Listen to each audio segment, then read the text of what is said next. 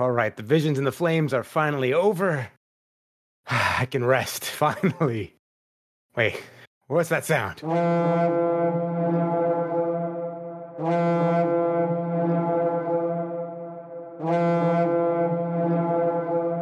no. Hold the door!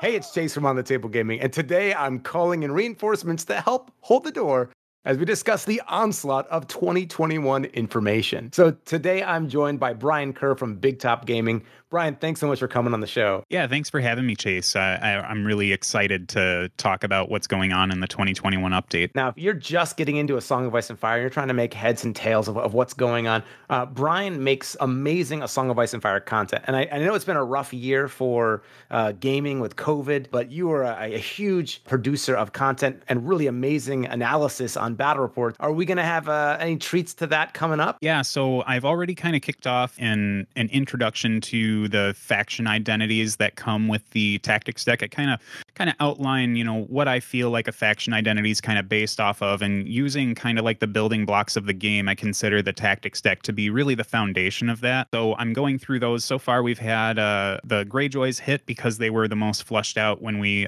didn't have all these tactics cards to work off of. And then next up, I ended up throwing out the Free Folk, which unfortunately had changed by the time I had put them out. But, next up, I think we're going with the Lannisters, and we're just we're building up through that. I've definitely got plans for battle reports coming up. It's A Song of Ice and Fire has always been something that I've been passionate about. Big Top Gaming on YouTube almost started, well, not almost, it did start solely based off of A Song of Ice and Fire. And, now that the edition's kind of ramping up and we're starting to see kind of a lot of the releases thaw out for the game, I'm extremely excited about it, and I've been pumping out content like nobody's business. I think I've got like 7 or 8 videos in the hopper ready to introduce to the community and try and help ease the transition into this new landscape for A Song of Ice and Fire. Fantastic. And it's always fun to get to talk to someone that I'm a big fan of. So thank you so much for coming on. And you know what? We got some capable hands here with Brian, but we've also brought in some big guns here with Fabio Curry. You might know him as the lead developer for A Song of Ice and Fire, the miniatures game, and Michael Chanel, the lead game designer for A Song of Ice and Fire. Fabio and Michael, thanks so much for coming on the podcast. Hey guys, it's always great to be here again. Curious to see Brian's thoughts on some of these things, and it'll be fun, the 4 of us. I'm just here because I like hearing Brian's voice. Never in my life have I ever had someone kind of refer to my voice as being buttery smooth and like ASMR-esque. But I don't know what it is about the Ice and Fire community. They just somehow really like nasally nerds talking through a pop filter. What I'm hearing is a Patreon exclusive where you can read bedtime stories or something. I think that is a fantastic idea. Reading the flavor text of the card. How about this? I love this as a Patreon idea, just getting right into it.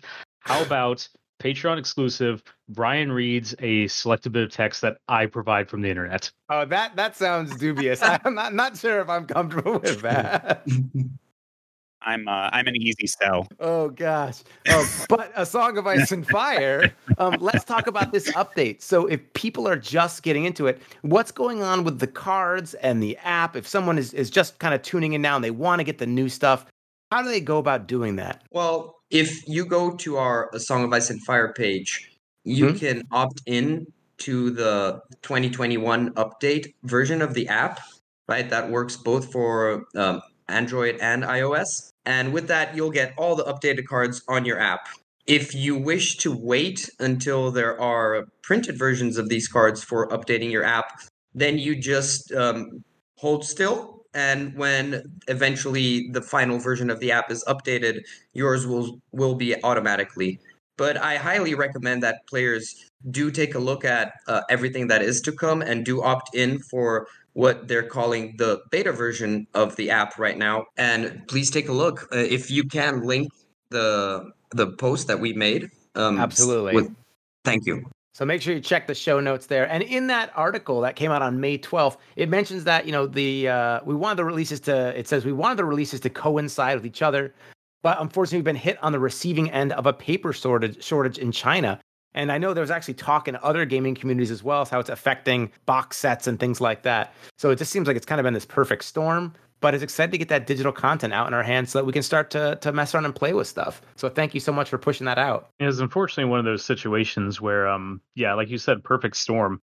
Shipping is just about getting back to normal, some other delays. And then we have, container issues, that happen. But okay, we can push through that. And then all of a sudden it's like, by the way, surprise, guys, paper shortage. And, we even like tried outsourcing to other countries, including US and other local areas to print stuff out. And they were like, oh, yeah, sure. Initially, we can help you guys out. Great.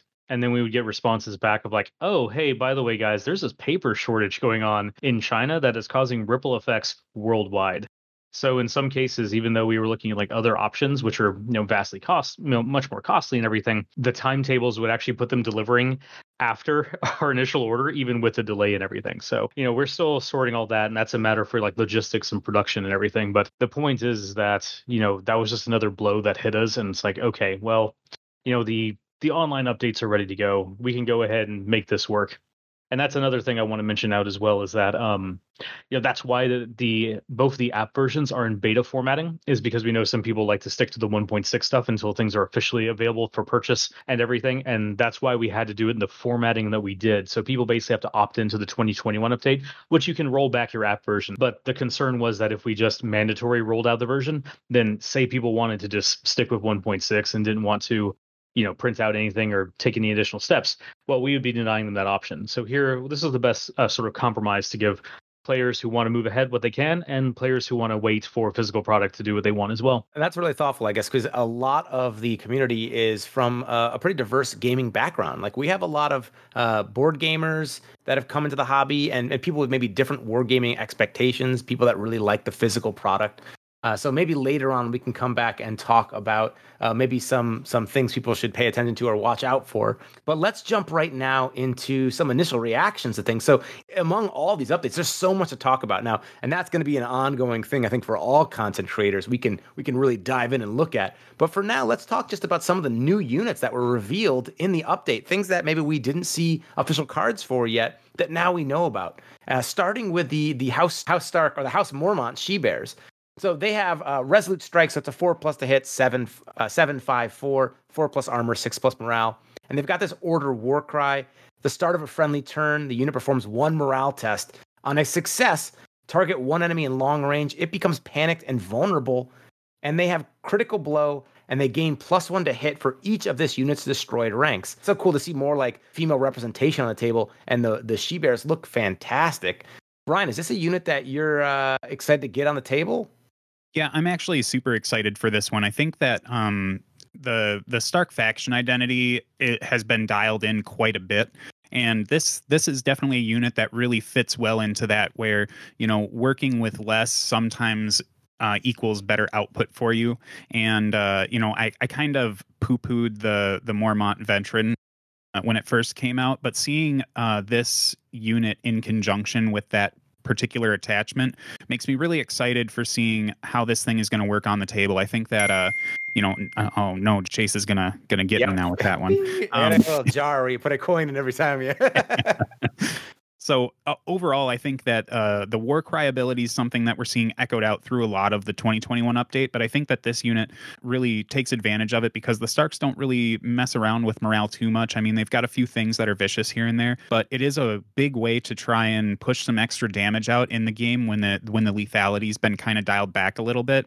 And with that, it just means that these Mormont Veteran or Mormont She-Bears are going to be hanging around a lot longer and really being able to make a lot of use out of Resolute Strikes. Tip of the hat to you guys for how many ways can you come up with cool ways to push that Stark theme of like Brian said, doing less with more or doing more with less even. And the idea of giving the +1 to hit for each of these units destroyed ranks, that really captures that feel. I believe that that's one of the challenges that the Stark faction is shaping up to present us, which is that we need to keep the Stark identity. At the same time, we're releasing a lot of sub-houses, and that is part of the list building theme for Starks, that they have these sub-houses and that they still synergize amongst each other, but they also need to remain distinct.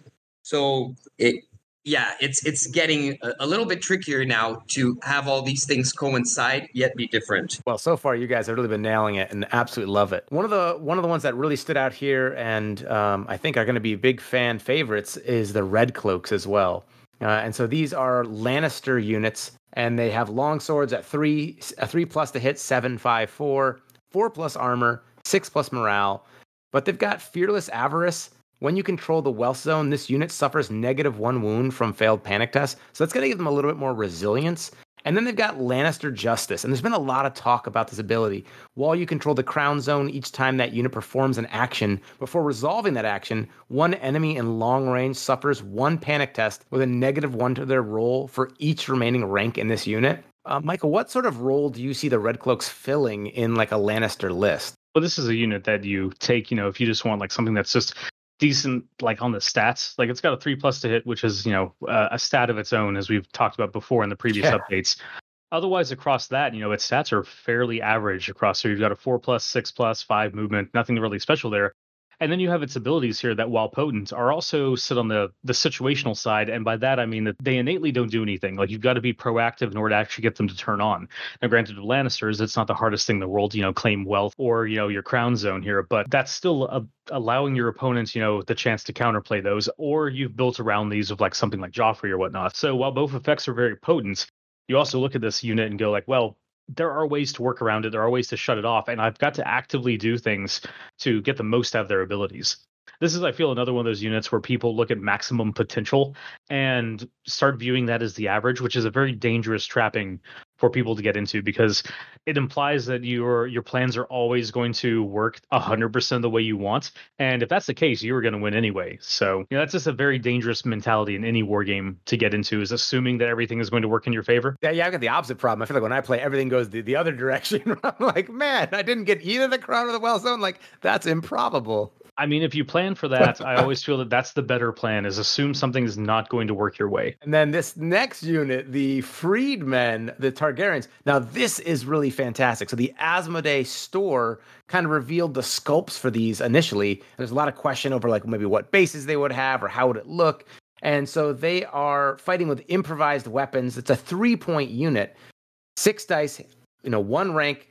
It's a solo, hits on a 5+. 6+ armor, 8+ morale. And what really makes them interesting is they've got 6 wounds, and they don't give, any victory points. They can't control objectives. And if they're not within short range of a friendly unit at the start of the round, the unit just gets destroyed. It's just taken off the table. And they've got gang up, so they can give +1 to hit and +1 attack on enemies they're engaged with. So these are like a quintessential support piece, and they're coming in at a really like a bargain pricey. There's not a lot of 3-point options these days. What was the thought process behind designing these out? Was that the necessary gap that needed to be filled because of all these Targaryen units that are quite expensive? Was this something that was designed like from the very start, and we're just seeing it now? How did this unit come about? So these exist from the very start of the Targaryen faction identity and the creation, and when we were thinking of how to add them to the product line, right? They're still in the core concepts of what Targaryens should have, and they fit the faction in many ways. The first way, in my mind, is the flavor. It really makes sense that you have these freedmen helping Daenerys out. That happens in the story, and that can be represented in the game, as we see here. So I think that just the fact that they exist is already a very positive addition to the game. And consequently, how do we represent basically non-combatants that are picking up weapons, right? And how would they differ from other situations, such as the Poor Fellows? Because we could have just made them similar to Poor Fellows, right? But that wouldn't really fit the Targaryen identity, and they don't have all this sort of like faith mechanic applied to them. So we made them a cheap support piece, right? Technically, that's what they are. But once again, your opponent has to spend at least an action to get rid of them with an attack or something, and they really fill in well the gaps in list building. In general, I'm very happy with what we achieved here. I mean, really here, what you have is a unit that if your opponent you're going to get buffs for, unless your opponent actively spends resources to get rid of. And this is just something that your opponent's not going to want to have to spend resources on. So, while they're not the hardest thing to get rid of, it's still taking away resources, whether it's going to be an attack or, spending tactics cards in like a crown zap or something. These are things that could have gone somewhere else to actually remove a real threat in the Targaryens. But instead, they're having to be devoted toward taking down freedmen. Or if you don't, then they're either going to tie up other units, much more expensive units, or they're going to just sit around and give that gang up bonus, making the actual deadly units all that much more deadly. What I'm trying to figure out is what's the most number of these units I can fit around a friendly unit that doesn't have the untrained masses keyword? Can I be like, this is my one unit that moves super slowly with a bunch of like rabble around it? It'll be some interesting experimentation. You see, but that's the difficulty, because then you're putting a target on that unit's back, right? And as soon as that guy's gone, riding around with a bunch of people running around. I mean, come on, that's so cool. Or just a dragon. Oh, yeah. Well, dragon would imply that you're having to take Daenerys. Jorah you could take on his own, so theoretically here you could make a 39-point army that is all 3 points of Jorah leading a giant horde of freedmen. But the second Jorah goes away, you just lose the game. And also you have one unit, aka Mr. Mormont himself, that can control objectives. So again, this is going to kind of fall down into the whole like coulda versus shoulda thing. It was fun while it lasted here. Brian, what are your thoughts on the freedmen? I think the freedmen introduce a concept in the game that I think that the 2021 update is kind of pulling away from, that was really prevalent in 1.6, and that's the peace trading game. So A Song of Ice and Fire in 1.6, the lethality was cranked up quite a bit. I mean, this was the world of the full attack stat of 10 dice with Unsullied Swordsmen and Umber Berserkers getting up to ridiculous amounts, and the Tully Cavaliers being able to one-shot basically anything they wanted to in the game. So with the lethality and Ice and Fire getting teamed back a little bit to kind of make the game a little bit more tactical and a little bit more, mentally invested or investive, I guess, for this new update, I think that the Freedmen offer a really interesting thing in that the cheap activations aren't so prevalent in the game anymore. So doing something like bringing those Unsullied and then escorting them up to the middle of the table with the freedmen means that your opponent needs to deal with those freedmen in order to get to your more dangerous units. And as Michael had touched on, that's not something that they're really likely to want to put a lot of effort into doing. And the stats on these, they aren't super great, but with the wounds, the defense save actually having a defense save, and the morale stat being just below average, it does mean that your opponent could just be a little bit more confident in going to these and saying, I can take this out no problem. And they might come up just a little bit short, maybe 45% of the time, or maybe probably more like 35% without crunching numbers. But that means that you're going to get a huge advantage in the game by being able to make sure that you're tying up your opponent and allowing your really heavy hitter units to get into the game a lot more safely. So I think the Freedmen in the Targaryen list specifically, especially when we start looking at like the Unsullied builds, are an amazing addition for the faction, and I think a lot of Targaryen players are going to be really happy to see what this can do for their armies. And then on the flip side, the fantasy element of it, right, of just seeing these things on the table spread out with your troops, is going to look fantastic. And I can't help but notice, as a history teacher, that the art on this guy, he's got a very iconic set of facial hair here. It looks very 16th President of the United States-ish. So that's an interesting art piece as well. You could say he's the great emancipator.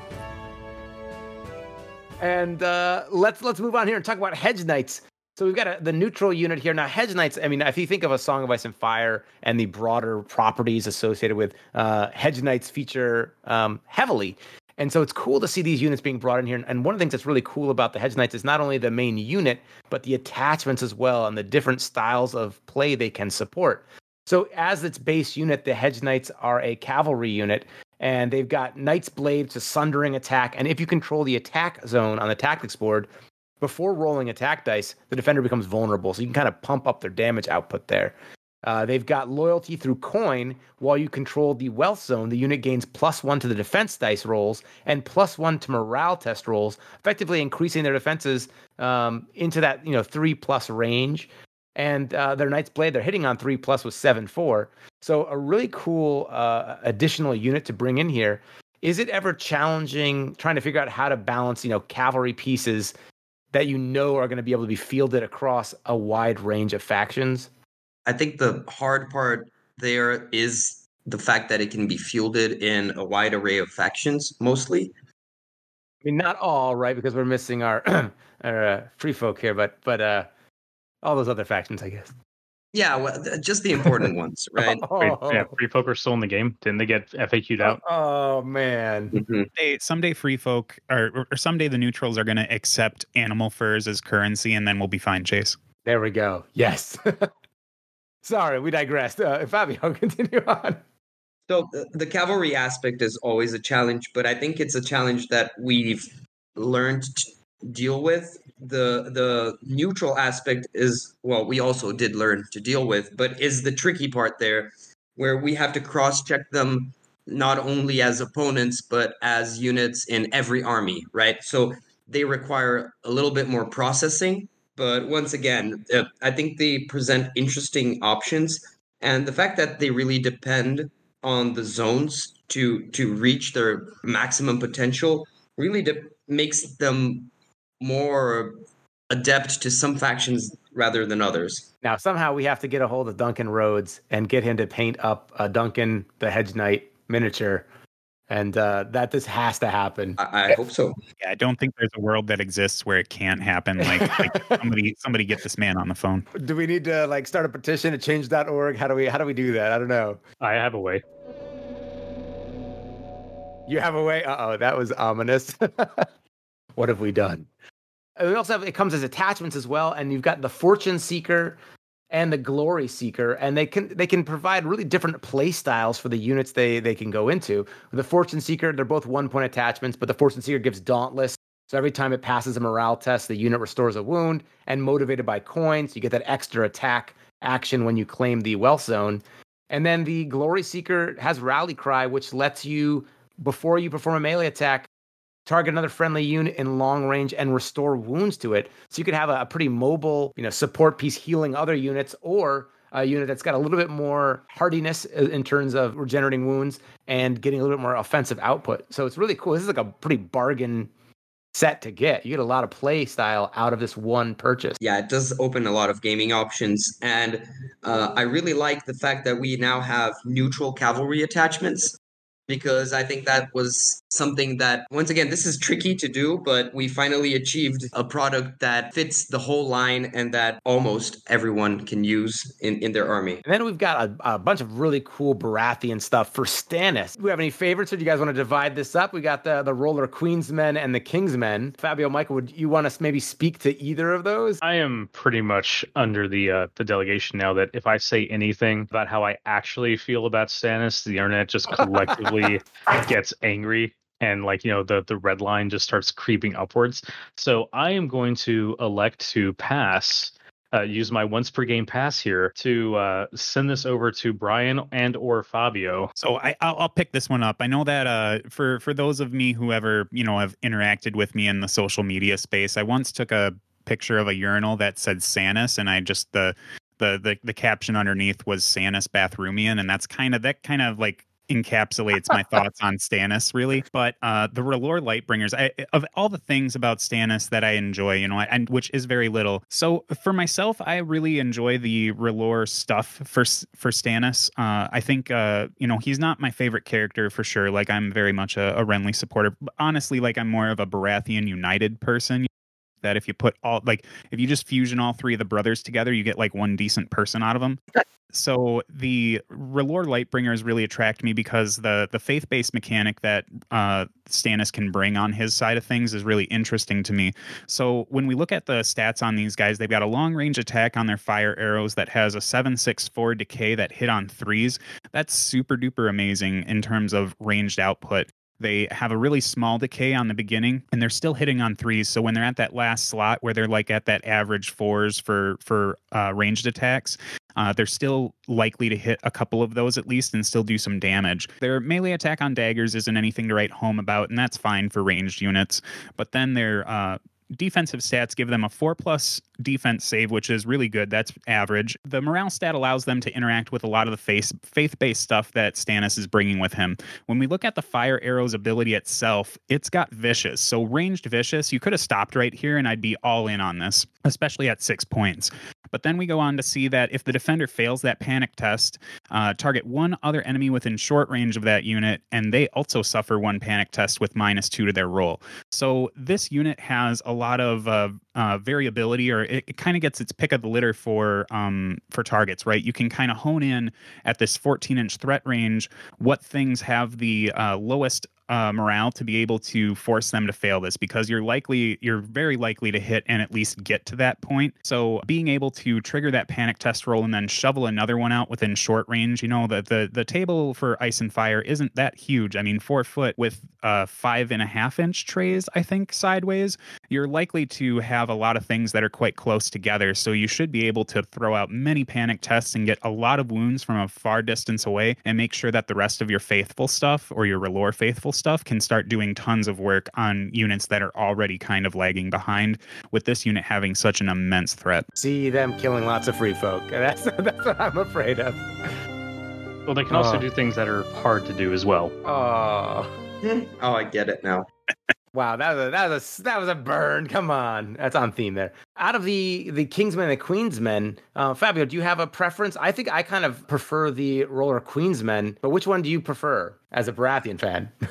Let's say the R'hllor Queensmen, they do bring in an advantage, which is they bring in the R'hllor keyword, right? And that already is giving them just splash synergy for free if you take other R'hllor stuff, right? So that's already something very interesting. They are similar, where the Queensmen take a more defensive position and the Kingsmen take a more offensive position. Right. So it's really a matter of how you want to use your army and whether you need a hammer or an anvil, right? And what really differs in them, apart from how they attack and defend, right, with the Queensmen having a 3+ defense save and the Kingsmen having one more attack die at 2 ranks and sundering. But what makes them unique, essentially, is the cards that they can draw through Kingsblade and Queensblade. And out of these, I think I prefer being able to draw Ours is the Fury, but that's probably my playstyle, where Gotcha. I am a little bit more reckless, right? I believe that with Baratheon Conviction and Baratheon Justice, Right. that can take you that's what a I looked long at. way through attrition, right? Yeah.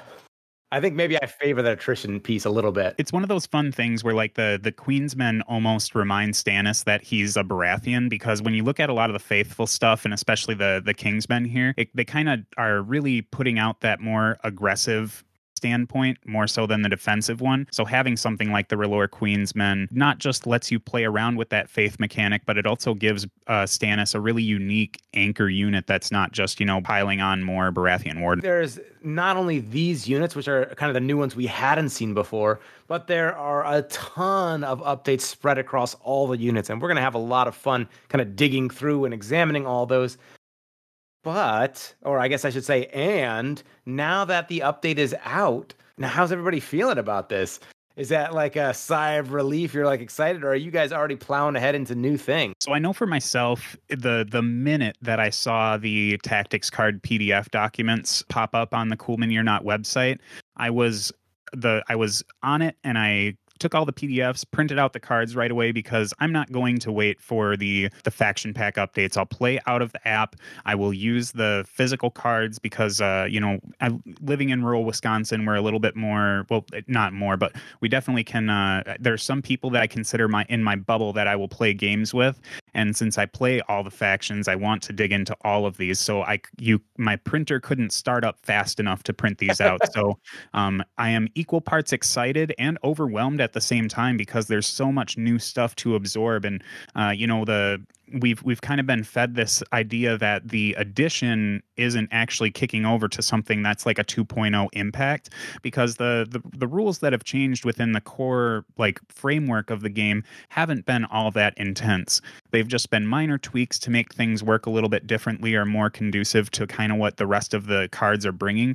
And a lot of the changes in this edition are really coming from just kind of reworking a lot of these other models, attachments, and tactics cards.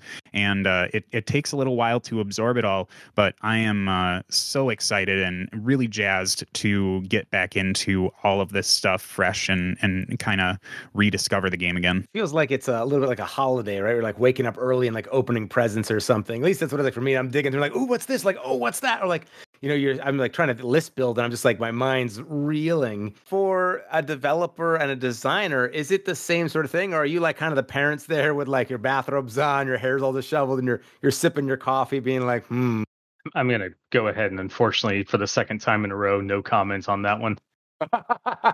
Fair enough. I thought I wouldn't be as excited as I am, but once you finally look back and you see how long we've been working on these changes and how much time and effort we dedicated on this project, I really hope that people will appreciate the changes, let's say. So I'm actually this time feeling hopeful, which I usually try to avoid, but I am.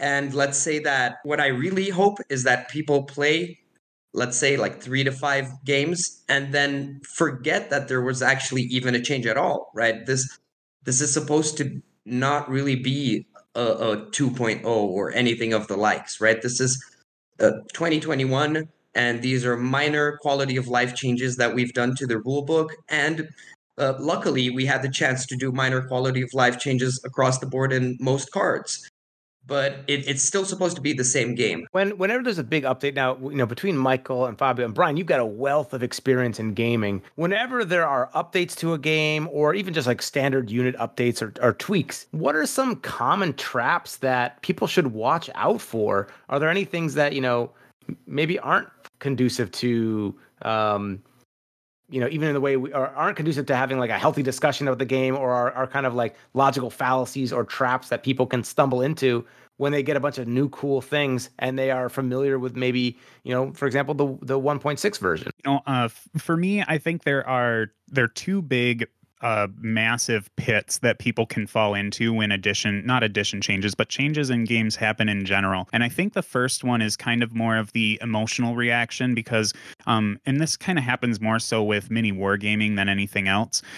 Maybe a video game that you've poured tons of hours into. But mostly in wargaming, not only do we have a deep connection with the models because we have to have like that initial, like, I see this thing and I want it because it's attractive to me or it resonates with me.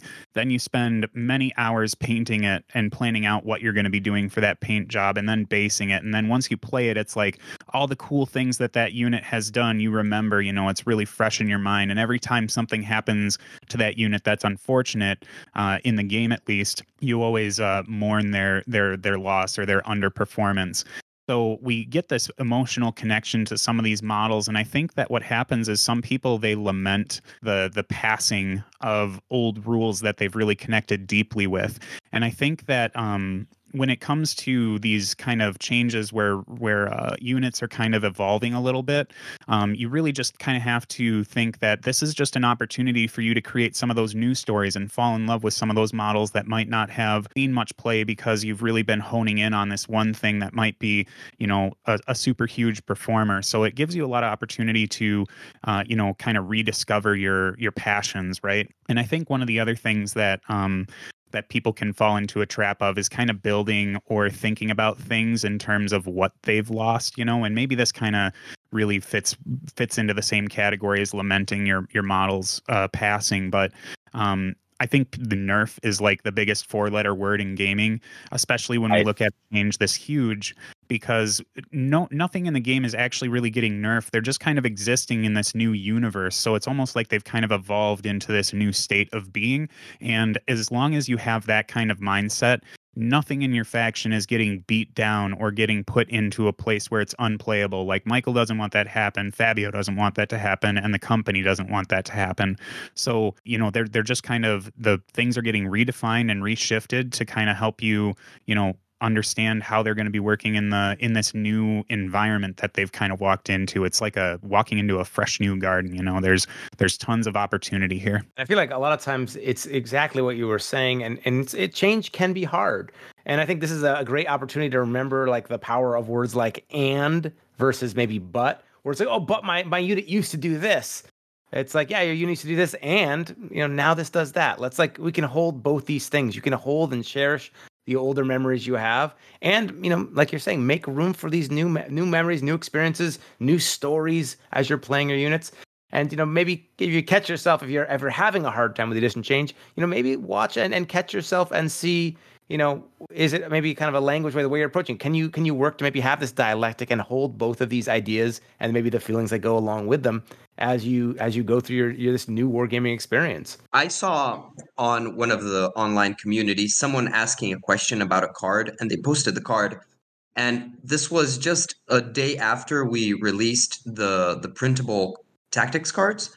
Mm-hmm. And someone else just answered with the new card, and the person that said, "Thank you, I completely understand what this card does now." So I was very glad with that. And I believe that my biggest advice would be just play games.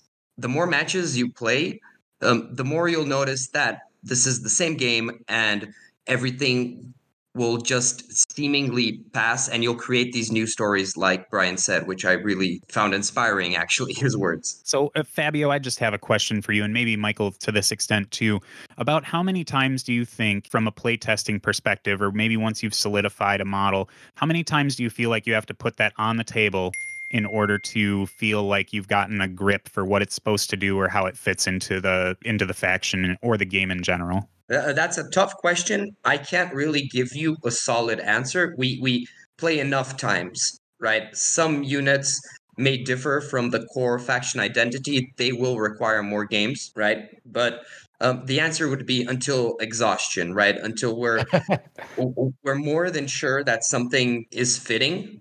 And even then, we're probably wrong, right? So then we test a little bit more. Yeah, I mean, there's no like certain level where things just, oh yeah, we have to test it 10 times. And after that point, yes, that's when it's ready. Because, every situation is different, because there are two extremes on the spectrum there. One is there's something that's reinforcing the faction identity, in which case you have a certain parameters that you're looking out for. Like, does it do too well? Does it have existing overlap with current things? Does this have a unique place? Then you have the fringe things, which are, this does something completely different from the existing faction identity.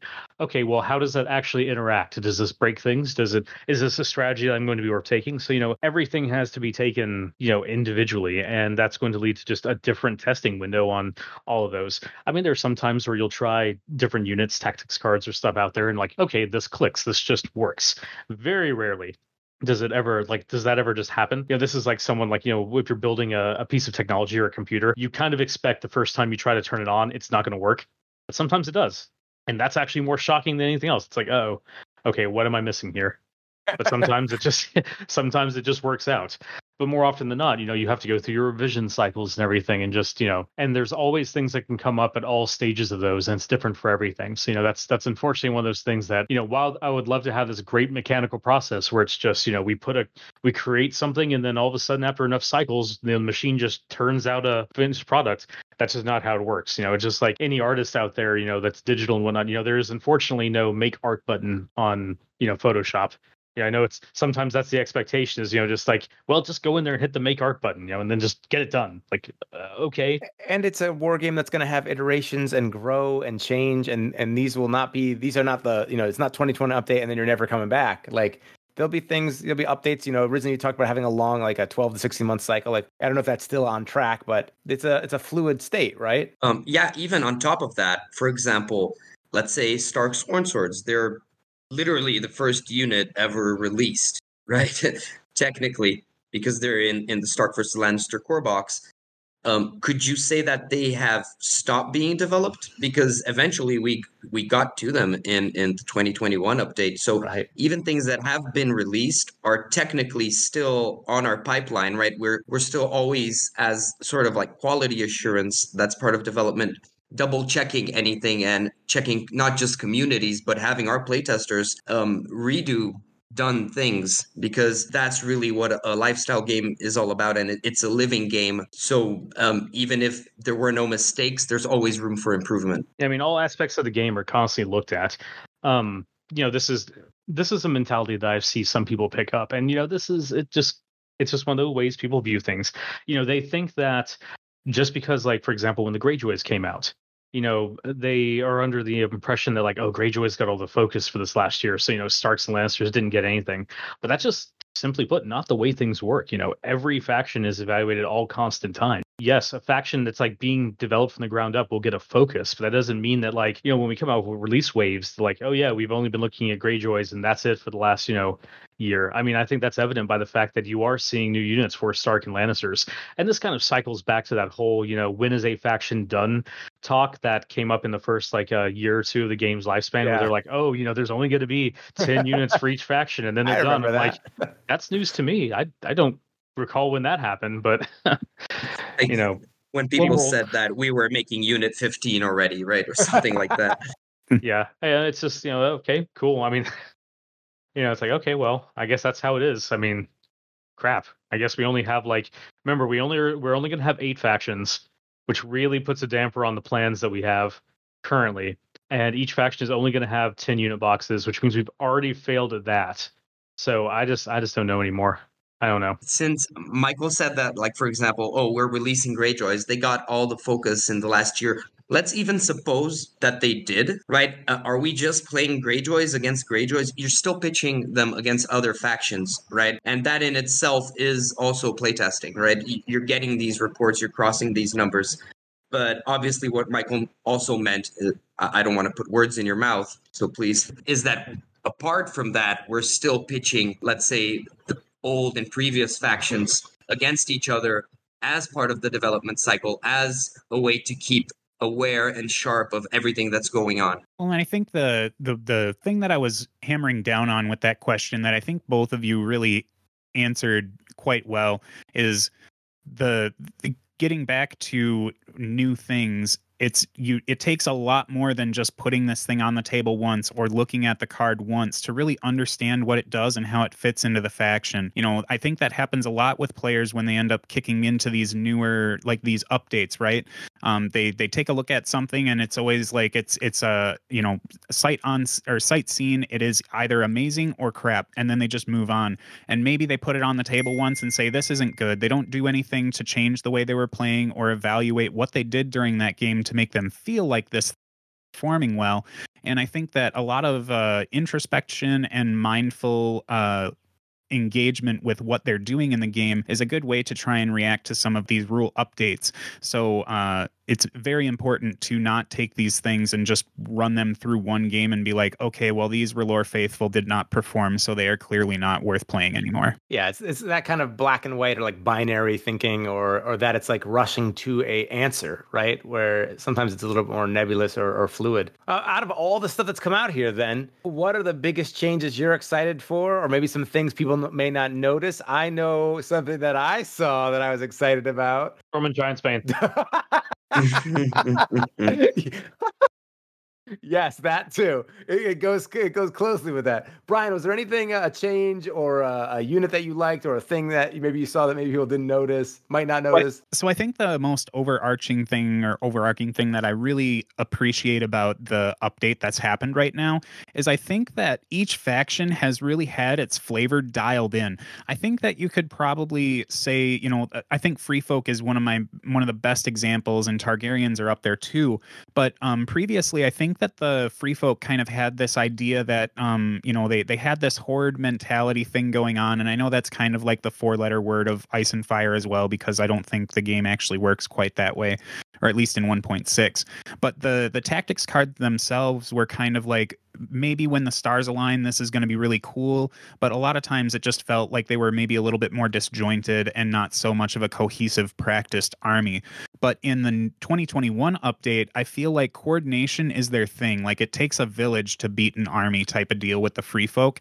And that really comes across in the way that their faction deck or their tactics deck has kind of presented itself in this 2021 update. And that speaks volumes to the rest of the factions as well. I don't think there's one single faction out there that has had their, of course they've all had their tactics decks redone, but every single one of them feels like their faction identity's gotten a lot more tight to what we as Ice and Fire fans really think of when we come up with these what would the theme around this faction look like.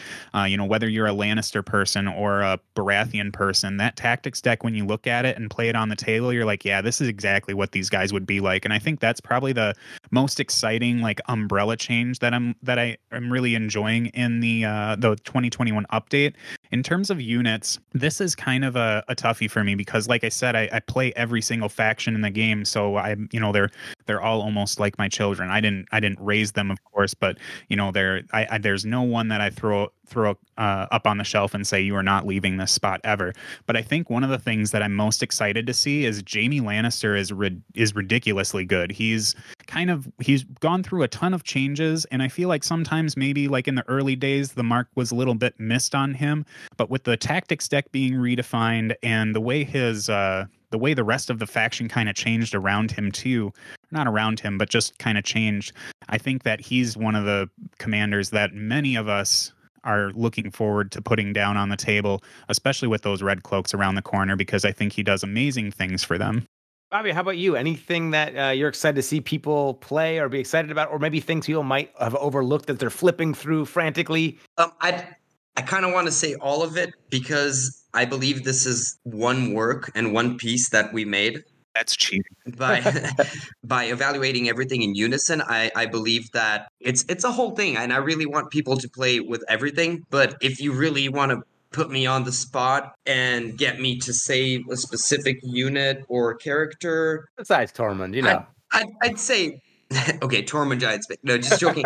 But I'd say the Targaryen faction, just because of the way I think that we honed down and established their core faction design and identity, which before I think was a little bit misrepresented. And now we reinforce this thing that they're very different people with different agendas, but instead of doing that through only the units, we found a way to do that through the commanders. So I believe that the Targaryen commanders in general deserve a second look. One of the things that I had listed on here, Fabio, was the I tried to slim myself down to only one thing, but the Targaryen changes, or the redefinition of how their faction works, is like so elegant and phenomenal. Like I use that word a lot when I'm looking at a lot of these 2021 updates, like seeing how the Stormcrow space works within Targaryens and how everything can be altered, where like when you're bringing Grey Worm, you kind of get this like real feel that he's really, leading a Targaryen army and not kind of doing some of the things that don't make sense within the tactics deck, the way they flop those out. So like I'll thumbs up that one too. Like Targaryens, I'm super duper excited for. Man, you had to go and like mention the Stormcrows there, because so I will be honest, when I was sitting there thinking about the answer to this question, I couldn't think of a single unit or attachment or really anything that came to my mind that jumped out at me as like, yeah, this is the one. Because we evaluate everything, and one of the key roles here is to really make sure that every character is that character. From your greatest Jaime Lannister to your tiniest Shira Errol, and it's every one of them needs to feel like that character. But I feel that's actually probably, if this is going to be defined as a success or failure, I would like the merit of that to be based on the faction identities, very much like you said, Brian, because that was one of the primary goals, was making sure that every aspect of the faction felt like the faction. And that's one of the key things, like especially when we're evaluating like commander tactics, because this is a trickle-down effect of that, is when you're playing a commander, you need to know, like, you look at their cards, you look at their attachments, you see like, okay, here's a defined play style. This is what this guy does, and is that attractive to me or not? With Jaime Lannister, the new version, you look at him and you go, okay, Jaime here is the rock star of the battlefield. It's all about his unit, his buffs, what he is contributing, and that appeals to me as a player. This is Tywin. Okay, he is going to rule through fear and intimidation and just making sure that whatever you want to do, I'm going to say no. And because I'm better than you, that's how it's going to be. That's each one of these should invoke a different feeling and a different play style. I like playing Lannister control. I also like killing things a whole lot. Well, guess what? The mountain is perfect for me in this case. that was something I can look at and go like, man, this resonates with me. And that's not just from the commanders, that's from the factions to the individual characters, because that's the primary thing here. This could be, the system works for most anything, but this is a Song of Ice and Fire. This is about the characters, the people have been with for, in some cases, the last 20 years. And for some people, this is their series. This is the thing that has been persistent in their lifetime. And, they have, a connection with this character, these characters, and this setting. So, making sure that was done justice. That is the primary thing for me. Now, going back to what I said about units, said Stormcrows. I remember back when the Targaryens were initially being made, because the Stormcrows were made at the same time as them. Stormcrows were designed to be a generic kind of neutral unit. That's why they literally have like generic stats across the board and adaptive. But the question came up of like, okay, are these guys going to be Targaryens? And initially, they were going to have two versions. And I still remember the conversation there was like, no, we're just going to make them neutrals, because I don't see a huge point in making them dual faction, because you can just take them in Targaryens. Yes, that's eating up toward your neutral limit, but I mean, they're still like, you can still do that. And then we released the army and everything. And one of the major, I will say, complaints about that time is like, well, they've got no cheap units. It's like, well, what about the neutral Stormcrows, like, and the neutrals in general that exist? Well, I only like playing pure Targaryens. I don't want to play any neutrals. Okay, I still have a bit of a hard time accepting that mentality, because I get it that you want your self-imposed fluff restrictions that you have in your head the going. Cards are a different color. Come on, you can't mix different color cards, unit cards. Honestly, that's what it breaks down to me. Is this purple card really that important to you? And it turns out, yes, it is. Do I get it? I will say I understand it. I'm not saying that like I get it.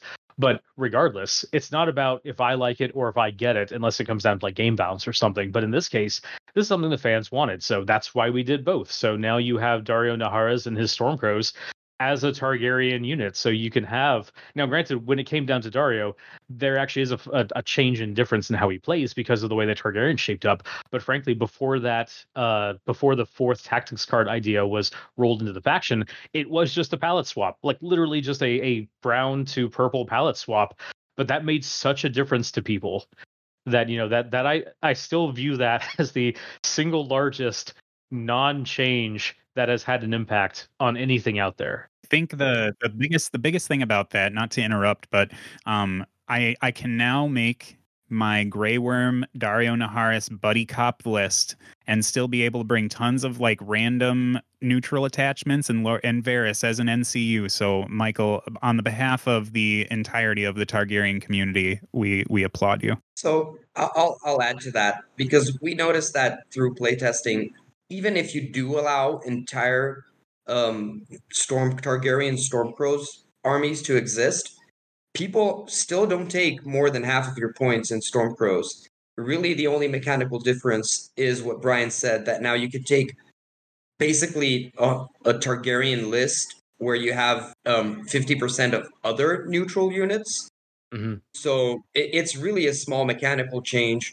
And the flavor benefits apparently were amazing, and it's something that our playtesters liked it. We liked it. People had complained about this, and it's something that we can now easily fix. So yeah, and the interesting thing is, because I know this will get brought up, you can use the neutral Daario on the Targaryen basic deck, right? So you can choose not to have that fourth card. Mm-hmm. Yeah, man, I think the Targaryens are really compelling. That fourth tactics card, I just can't believe how much that adds. It's like that extra flavor and making it really about the commanders. Over this year, I've been kind of painting up all my Targaryens, and I'm going to be able to hit the table with a fully painted force here. And it's been really hard for me just being like, what am I going to play now? Obviously free folk, but I've got this, the Greyjoy, there's the Targaryens, there's so many great houses, and it's like having too many options, too many good things. But for me, I think the biggest change that I'm excited for are the free folk raiders, because no northern man is cowardly. but disorganized. I could see disorganized. So for me, when I was flipping through, that was the biggest surprise to me, and something that I was really excited to see from a fluff side, and then also the unit suffers +1 wound from failing panic tests. I'm excited to get these out there and run them through their paces and see how they do. I'm going to go ahead and say, just publicly on record, privately on record, in all ways, shape, and forms, that change is my single greatest personal loss as a designer in the history of the world, forever and ever, echoing into eternity. Well, I think the community is okay with it. I think it'll be easily accepted, this change. So sorry for your loss, but your pain, our gain, I think. Yeah, I really love the way the Raiders have changed. Like getting disengaged to be 1 extra wound instead of 2 really helps them stick in there a little bit. And when I first saw that update on the wording, Chase was the first thing that popped into my head, and I was like, he did it. He went ahead. No, some were just me screaming in excitement. I was like, "Well, this is so cool." There was a meme that was made at one point, but anyhow. So we've got all this cool open ground to cover now. We got lots to explore now. Brian, you're going to be doing tons of content coming out. So make sure everyone heads on over to Big Top Gaming on not only the Facebook page, but also on YouTube.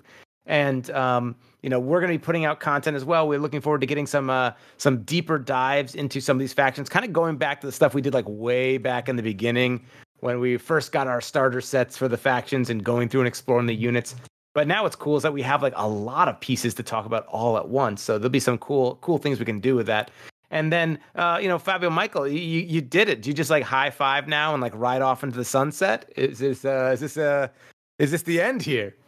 Oh yeah, I mean, don't you know? Like we're done. Like factions done. Was something 9 factions, or is it just guys? Why are you still here? Like, guys, we're done. Go home. I gotta do like a soundbite that we can misinterpret for all eternity.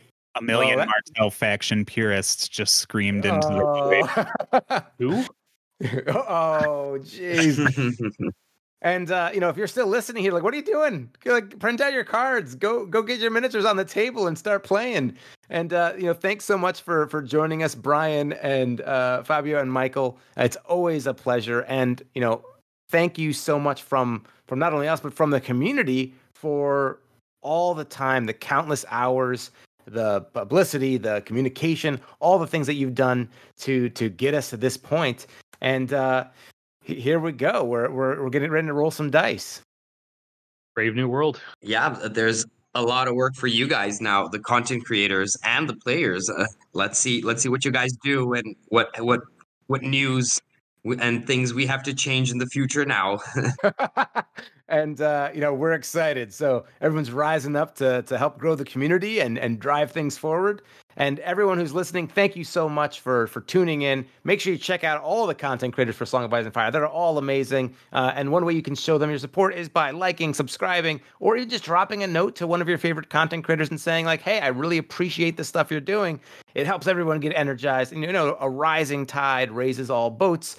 So let's get out there. Let's energize the community and start dragging in some new people too. So we're going to wrap things up there. Thanks so much for tuning in. And in the meantime, we hope you get your miniatures on the table.